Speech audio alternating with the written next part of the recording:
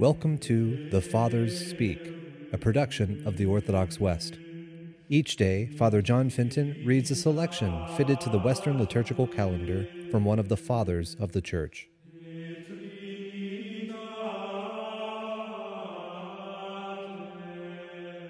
On this Ember Wednesday in Pentecost, let us listen to a portion of a homily by our Father among the Saints, St Augustine.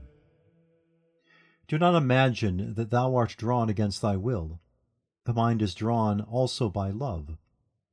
Nor ought we to fear, lest by men who weigh words nicely, while they are far removed from the understanding of divine things, we should belike be taken to task in respect to this evangelic word of Holy Writ, and it be said to us, how can I be said to believe with my good will if I am drawn? I say, thou art drawn, not merely by the will, but by what is more, by very pleasure. What is it to be drawn by pleasure? Delight thou in the Lord, and he shall give thee thy heart's desire. There is a pleasure of the heart, to which sweet is that bread of heaven. Moreover, if the poet had leave to say, each has his dear delight which draws him on, not necessity but pleasure, not obligation but delight, how much more strongly ought we to say that a man is drawn to Christ, when he delights in truth, delights in blessedness, delights in righteousness, delights in everlasting life, all which Christ is. Or, while the senses of the body have their pleasures, is the mind left with no pleasure of its own? If the mind hath not its pleasures, how is it said, the children of men shall put their trust under the shadow of thy wings?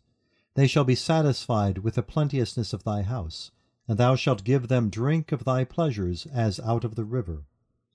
For with thee is the well of life, and in thy light shall we see light. Give me one that loves, and he feels what I say. Give me one that longs, one that hungers. Give me one that is on pilgrimage in this wilderness, and doth thirst and pant after the fountain of his eternal home.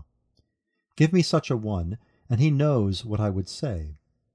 But if I speak to one who is cold, he knows not what I speak. Such were they who murmured among themselves, whom, saith he, the Father shall draw, the same cometh unto me.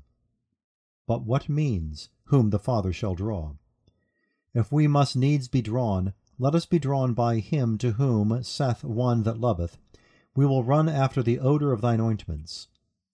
Yea, but what he would have to be understood, let us mark, and apprehend what we can. The Father draweth to the Son them who believe in the Son, upon the ground that they conceive God to be his Father. For God begat the Son equal to himself.